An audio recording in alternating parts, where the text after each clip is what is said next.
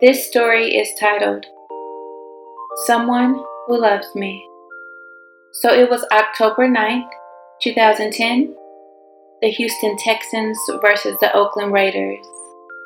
Two college students catch each other's energy, then eye contact, then Twitter accounts. She was an inner city girl fighting to pass her classes. He was a mama's boy, soon to be Dr. Green. This was 8 years ago, and they still feel each other's energy to this day, despite not speaking for 3 years. It's so much story, it's hard to start from beginning to end, but she broke his heart. Not by cheating, but by standing for what she believed. Only thing is, what she believed was wrong. She thought by having him in her life without a ring or a serious commitment, he was somehow blocking her true Prince Charming who would do it, who would give her everything she wanted.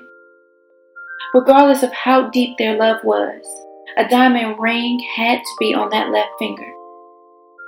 They overcame so much, his feminine and masculine balance, her badass attitude that she developed because she needed protection against the world.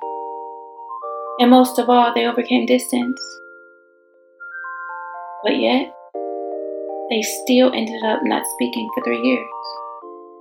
She was a girl that knew what she wanted, right or wrong. He was a guy that was unwilling to change.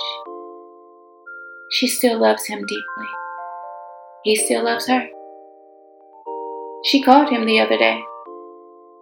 They talked and talked. 3 days passed by. She tried to get over him, to replace him. She even tried to date this guy from church who led the choir, but he had a sex addiction. Dr. Green tried to forget about her, but she persists in his mind, body, and spirit. She wonders if they should have a love child, so at least their love can grow before their eyes.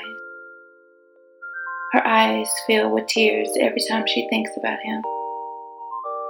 If only he could just hold her tightly one last time, so she can have that memory forever, so her lonely nights will be filled by his touch, whether he's there or not.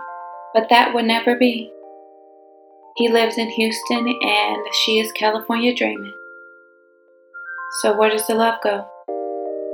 Nowhere. It remains until the end. The end.